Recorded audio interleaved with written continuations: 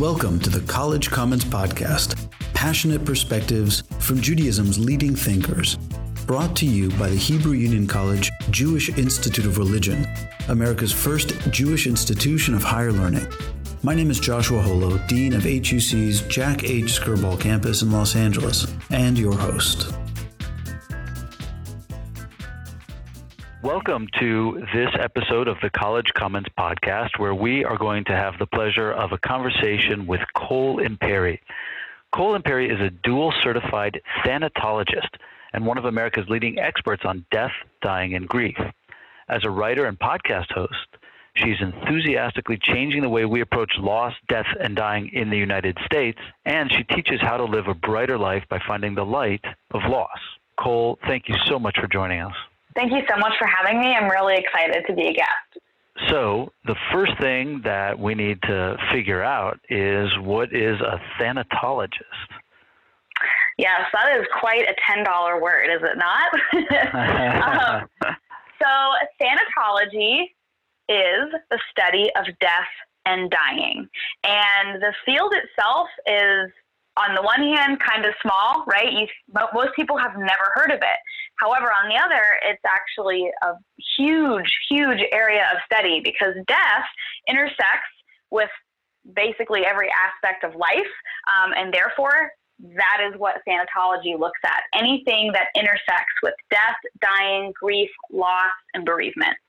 I can only assume that your work takes you into places where you interact with hospice and other fields where people also deal with end-of-life issues. I have the good fortune of being able to experience multiple aspects of the field. So for many years, I've been an active hospice volunteer. I have led support groups. I have served my community as what's called a death companion. So I've actually been with people as they died. And that's the sort of one-on-one actually being with death and dying. On the other hand, I've worked with funeral homes, cemeteries, and crematories for over a decade in the United States.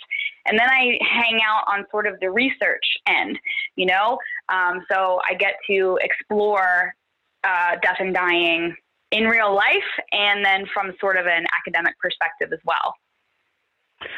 So the complexity of death and dying, but we're going to talk about all kinds of aspects of it, including the degree to which it's a touchy subject, and that's part of your work is moving it from being touchy in a less constructive way to it being sensitive in a meaningful and powerful way.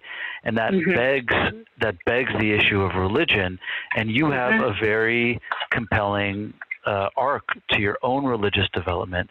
And so I was wondering if you could introduce us to yourself as a religious person, and then specifically link that to maybe how religion relates to your own understandings of or relationship with death. Okay, so in my own personal experience with faith, I am what you might call religiously promiscuous. My mom and my mom's family is Catholic. I was raised Catholic, and I went to Catholic school through 8th grade. And then in 8th grade, I really was upset and tripped up by this idea that Jesus was Jewish and he died Jewish. And I didn't understand then, why are we Catholic? And I was never able to get any answers on that. And so at 12 or 13, I decided I wanted to go to public high school because I felt, even at that age, that there was a misalignment in values or what I felt was right. So I went to a public high school, and as luck would have it, that high school, more than 10% of the population was Jewish. So as a result, it was a public high school, but we were closed for all of the major Jewish holidays because so much of our school would not show up for classes on those days. And for whatever reason, I sort of became one of the Jewish kids. And almost immediately, I started observing Shabbat. Whether it was with my friends, and then I also started to observe it at home in my bedroom on Friday nights. And to this day, it's very rare if a Friday goes by that I do not observe Shabbat. So anyway, moving forward in college, I was still having conflicting stuff with religion. So I ended up picking up a degree in Judaic studies. I learned to read and write biblical Hebrew. When I was 26, I actually went over to Israel. I had like a symbolic bat mitzvah over there and got my Hebrew name. And then, I forgot to mention, I also served on the board of a synagogue for, I think, 3 years in my 20s. But after all of this, I found out that I come from what turned out to be a long line of Jews, in particular Alsatian Jews from the northeast sort of part of France. And so what I've been able to figure out, this all started with the DNA test, just uncovering my great-grandparents and beyond. The reason that everybody came over to the U.S. was to escape persecution, and they also left their faith tradition as well. So for me, my religiousness, it's been really interesting to have been dedicated and devoted and to have within me my own identity as a Jewish person, but to not find out that I actually was Jewish to some degree until after I had already committed to it. So that's been a really special experience and something I really treasure and value about my own life's path. For most people, I think there is a stereotype about many religions and their relationships with death. And certainly Judaism, Catholicism evoke probably preconceived notions about those religions' relationships with death. What about yours, and how did it change together with your adoption and then discovery of your own Judaism? Most sort of faith traditions sort of explain death, and I'm going to boil this down really simply to like a punishment and reward system. If you're good, you go to heaven. If you're bad, you go to hell. At least we understand this as far as like with Christianity. So in my case, I was raised Catholic, which is part of the Christian tradition, Jewish, all this. And so I understood this idea of heaven. But as I moved into adulthood and started looking at things from more of a thanatological perspective, we can sort of unpack that dichotomy in a ton of different ways because we have replicated it in other areas of society. For example, Santa Claus. Santa rewards you with toys if you're good, and he punishes you with coal if you're bad, right? And so this is sort of the framework that death has been taught. But the reality is death that's not accurate for death at all. And in my work as a thanatologist, this dichotomy, this way of presenting death as a punishment or reward, really can cause a lot of issues for people at end of life because they're left with, oh my gosh, am I going to get punished or rewarded? So forgive me for interrupting, but you're saying that even if you're not necessarily a devout Catholic or Christian, that this cultural baggage, even when it comes filtered down indirectly through things like Santa Claus or other parallel, certainly it's stereotypical. In other words, Catholicism is associated in the popular imagination with those dichotomies as you laid them out.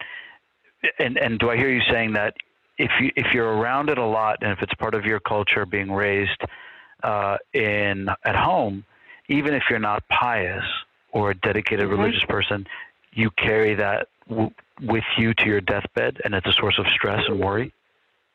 It can be, for sure. There are, some of the students that I teach sociology, I teach thanatology classes. I have students that were raised completely a-religiously without any faith tradition, yet they still have these ideas of heaven is a reward and hell is a punishment based upon how you behave on earth. And this is a concept that they have internalized that is not from a religious background, yet it comes ultimately from the religious traditions. And at end of life, I have seen people who perhaps they were a practicing Jew for 50 years, but they were born to a Christian family and that was part of their early formative years. It's interesting, these things that we were exposed to before the age of 6, they still live inside of us, and they can erupt at end of life, and they can be things that are questions for people and that they have a hard time grappling with. Is there anything about Judaism that alleviated this for you? Well, what I loved about the Judaic perspective from my vantage point within the faith tradition, right? So I'm obviously not Orthodox.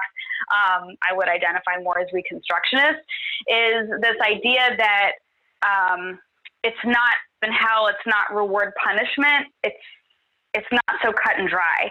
I mean, I have a book that is almost 500 pages just called Jewish Views of the Afterlife by Simcha Paul Raphael.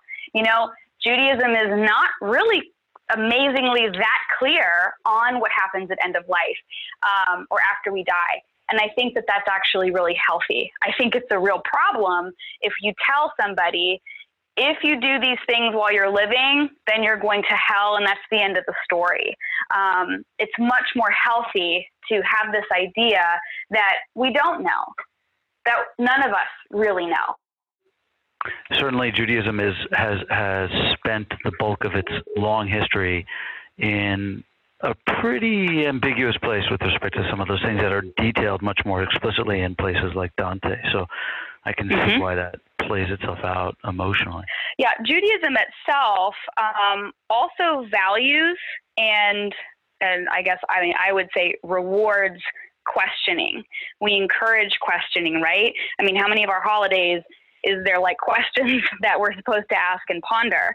And this is a quality that I think is very special to the Judaic tradition, that it doesn't exist in other faith traditions in quite that way, in my experience. And I think if we process this through a sociological lens or even a psychological lens, it is a much more safe experience and environment for an individual person. You know, would you rather be in a room with people who everyone is open to questions, or would you rather be in a room where questioning is not okay, is not allowed? In your very, very personal experience of both Catholicism and Judaism, do you in fact find that a notable difference in the openness to questions? Yes. Absolutely. I mean, I am not speaking on behalf of all Catholics, obviously, but, you know, when I was... Jews, yes, of course. Or all Jews, right? This is my personal experience. But, you know, when I was an 8th grader, you know, that's pretty young. I remember asking everybody about this conflict that I saw. Like, why were we Catholic if Jesus died Jewish? That I got in trouble for asking that. And I have met other people who have had similar experiences. They may not have necessarily been Catholic, but from other faith traditions. And I don't really have, you know, an explanation or any more information about why that sort of is there. But I mean, religions themselves have cultural norms within them. And in Judaism, it is normal to question, and that I think most Jewish people would not respond by shutting someone's questioning down, right? And that sort of is the cultural sort of social aspect there. Mm-hmm.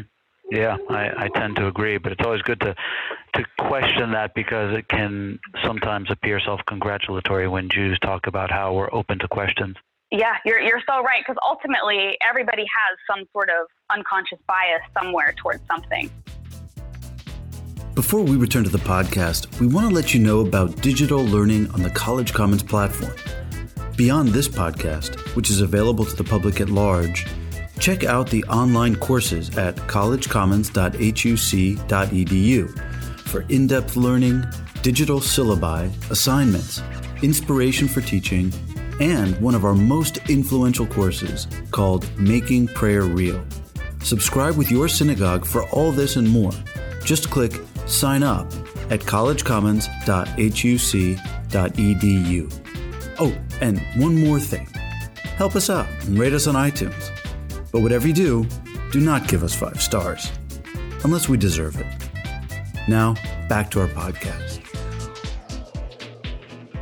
I want to shift gears a little bit, because one of the most interesting things that I think you bring to the conversation is an appreciation of the sociology of death and the way in which religious mixing in American families, which is increasingly common across the spectrum, complicates, I'm sure it enriches, but it also complicates how we approach death, and certainly you and your work must encounter it with some frequency.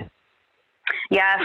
So I'll say that this sort of, we'll just call it a challenge. And the challenge being that today it is more normal to take a family unit, and that family unit, let's say that they're in Cincinnati, Ohio, maybe that whole entire family relocated for job prospects 10 years ago. So it's more normal for people to live away from the place where they were born and or the place where like generations of their family members have lived.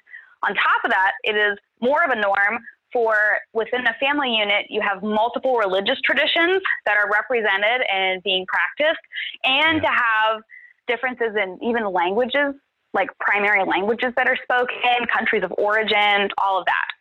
So when we get all the way to death and one family unit is grieving the loss of a loved one, this is where the thanatological, like sociological lens comes into play. Because what helps one tradition or culture or even region of the country feel better about grief may not make another feel better about grief and loss. And so you can have one family unit where some of the people are comforted by certain rituals and others are offended by the same rituals. And this is something that in funeral service, we sort of encounter. You know, funeral directors are the ones that are given the honor of having to create a like meaningful service and conclusion for a family. And it can be a real struggle to find a way to sort of take care of everybody's grieving heart.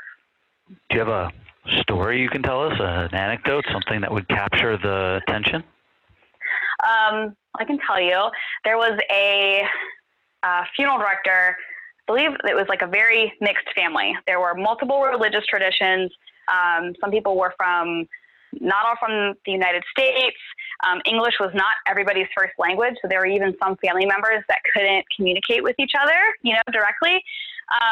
And so the funeral director was like, what can I do that is meaningful to everybody? Well, the individual that died, she was known for her baked beans that she would prepare. And so what that funeral home did was when everybody showed up to the service, they actually had a bunch of baked beans brewing in crock pots, and then they put fans on them. So when everybody walked into the room, it smelled like baked beans. And for this family, that was incredibly meaningful. And it was non-offensive to anybody because everybody associated their loved one with her baked beans. So that is an example of how you can find something that is personally meaningful across religious traditions, across backgrounds, across languages. And that's something that I've noticed in my research over the years in thanatology. There's sort of two things that are very safe in terms of things that are likely to not be offensive to anybody across any category, and that's food and plants. Food and plants. Those tend to be two things that people don't have hang-ups with, bad experiences, trauma, those things. So food and plants, yeah. Which leads us to, if thanatology were not recondite and niche enough, you are also a thanabotanist. Yes. That beans are plants and food. So you can tell us a bit about thanabotany. So thanabotany is an emerging field that I'm pioneering, and I just completed a research fellowship in that area earlier this year at out of the Lloyd Library and Museum. So thanabotany is where thanatology, the study of death and dying, intersects with ethnobotany, which is the study of how people use plants. So thanabotanists look at how did we use plants to deal with death, dying, and what comes afterwards, the grieving process. And then we look at it across time, across cultures, across countries, across religious traditions. So one of the outcomes from this fellowship was a thanabotanical database where you can now go in and pick a plant, a flower, a specimen, something. Let's say that we pick the pine tree. Then that will pull up information that will quickly tell you, oh, the pine was used for death and or dying and or grief and bereavement. And then it will show you what countries, what religious traditions we have documentation for this usage in.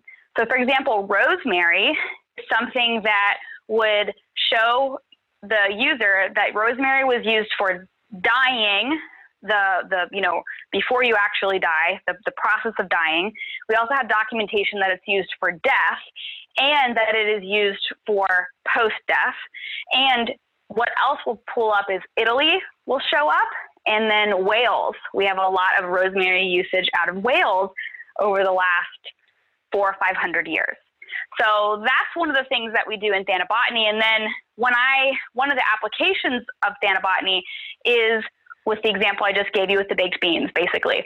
How can we take these plants that we know about their past usage and help connect them to grieving families to help them create meaningful rituals? Because we know that when a person is able to identify something that is meaningful to them, which usually comes in the form of a ritual, they have higher day-to-day levels of happiness and well-being and are less likely to experience complicated grief. Complicated is a nice way of saying bad, right? Bad or distorted, or just a type of grief that is truly debilitating your life. There is no such thing as like ideal grief, but the idea is that when you are grieving, which is totally normal, and you can grieve the death of a person or you can grieve things like a divorce or a friendship ending, you should still be able to function and not lose control of your life. But when grief becomes complicated, some of the outcomes of that are people start to lose relationships and stop paying their bills and having just a hard time, functioning. And so I'm interested in, well, what's the medicine there, so to speak, that we can use to help prevent that from happening?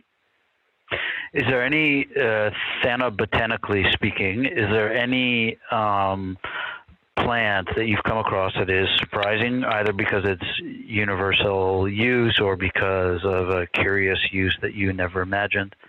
I will say that perhaps one of the most interesting is the yew, the Y-E-W tree. So yew trees were planted in the United States in a lot of churchyards.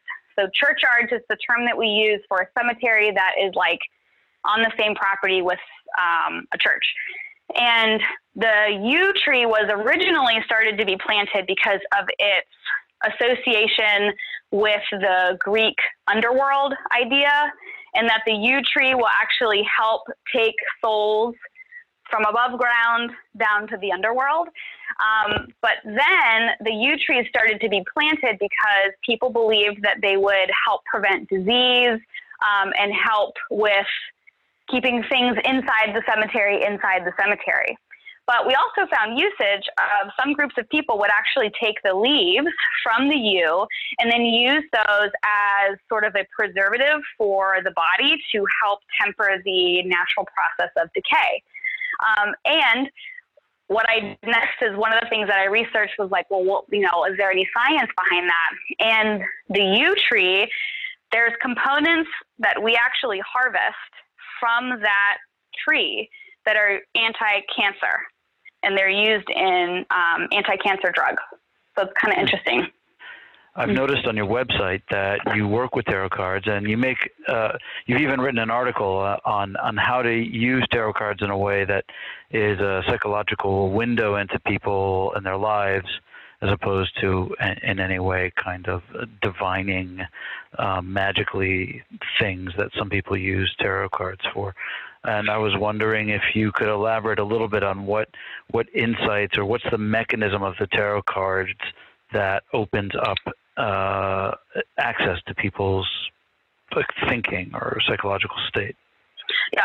So tarot cards, most people in the U.S. know them as these things that people use to like see the future. But they're just pieces of paper, and there's nothing magical about them, and all of that is just sort of influenced by the movies. So I have had tarot cards since I was a kid, like 9 or 10 years old, and they were presented to me as just like ways to know yourself. So now, fast forward to my work as a thanatologist. So death and dying are really uncomfortable for a lot of people to talk about, really, really uncomfortable. And there are people who I've interacted with over the years who really want to talk about something, even just to share an experience. This is totally in a non-clinical sort of scenario, but they've never done that before. So the tarot cards early on became a doorway that I could use to help people get there. So the thing about a deck of tarot cards is there are 78 cards in a tarot deck, and each card represents a theme that is common to any normal adult life. So for example, there's a card called the Chariot, and it is a person driving a chariot, and there are 2 horses that are usually like pulling it. So that card asks, who is driving in your life? Are you driving, or is that PhD program driving, or are your kids driving, or is your guilt over something actually in the driver's seat? And so when we can take a deep question like that and get people to chew on it, that allows people to move through blocks and issues and challenges, and it really ultimately helps people become more present. So there are 3 things that, as in my work in thanatology, I look at. Rumination is living in the past. Presence is being in the here and now. And then worry is existing in the future. Most of us pivot between ruminating and then worrying, and then ruminating and then worrying. And engaging in social media is something that I classify as rumination, because all of the posts that you see in any social media forum are from the past. They're not from the present. So something like a tarot card helps people be in the here and now. And from the realm of grief counseling, in order to move through a trauma or a loss or whatever you're grieving, you can't do that while you're ruminating, and you really can't do that while you're worrying. You have to be in a present state. So I figured out kind of an unexpected way to utilize tarot cards and to sort of teach this in a way to help get people more familiar and comfortable with being present. And I take it real seriously, because actually in June, I traveled, had an appointment to see the oldest surviving tarot cards that we have in the United States. And I was able to see that they were like 500 years old. So these guys have been around for a long time. And the other thing I love about the tarot cards is we have hundreds and hundreds of years of usage in history. And I think that there's value in old things. We'll say that. Fair enough. On a Jewish podcast, that resonates. So the last thing I want to ask you has to do with regret, because if you spend a lot of time with people in their last moments in life, you must encounter powerful experiences of people grappling with regret, maybe even panic. I don't know. But I wonder if you could tell us a little bit about that. So I'll say that for the people who are facing end of life that are, coherent and sort of, they're mentally, the thing that was surprising to me in the earlier part of my career was discovering that people do not regret what they did do. They regret what they did not do. People die with the regrets of businesses they never started, children they never had, relationships they never pursued, countries they never visited. Those are the regrets that people have most often at end of life. I personally do not have any memory of working with anybody who at end of life was like, I regret starting the business, or I regret having the kids. It's always that they did not do those things. And so that's something I always try to talk about in my public education work, my public health work, because it takes a lot of presence in your own day-to-day life to know what you actually want to do. And a lot of us go weeks and months turn into years where we know there's the thing that we want to do, but we're not letting ourselves do it for some reason. And you have to be careful, because at end of life, that might be the thing that you regret, that you have no opportunity to pursue. And you just have to face that. And that can be really painful to watch somebody grapple with that. That's a surprising answer, because I would, if I were to have guessed, I would have guessed that the deepest, most poignant and enduring regrets have to do with things that one did do badly or wrongly or harmfully. Do you think it's not the case? Do you think the regrets are mostly about things undone because there is a vehicle in most cultures for confession as you approach death, and that the confession covers the sins of commission, but there's nothing really in place to cover the sins, for lack of a better word, of omission? Yeah. So, that's such an insightful question, because, I have encountered people who, by their own admission, say that they did bad things. And even in my work with my colleagues in the field, at end of life, most people are like, you know what, I wasn't the most generous, or I could have been more generous, or I could have been better in these ways. But that never seems to be the things that cause sort of suffering. And the people so individuals who are facing end of life, who work with, what we might call a death companion or a death doula, that's one of the things that individual will ask you, or they'll ask their client. They'll say, what are the things that you regret doing? And so if they say something like, I regret that I've been estranged from my sister for 5 years, the doula will usually help encourage the person to reach out or go through a ritual to sort of make amends. Because even at end of life, you have opportunities to change the course of some things, or to put a foot in the right direction. And when we throw religion in the mix, this is kind of interesting. There was a study that was done that found that the more religious people were, the more afraid of death they're likely to be. The more religious, more afraid, which is interesting. Sounds like religion isn't doing its job very well. And I think it depends on your relationship with religion, right? It depends on that individual relationship. If you view your religious tradition as the thing that's going to punish you at end of life, then I can understand why somebody may be really upset confronting that.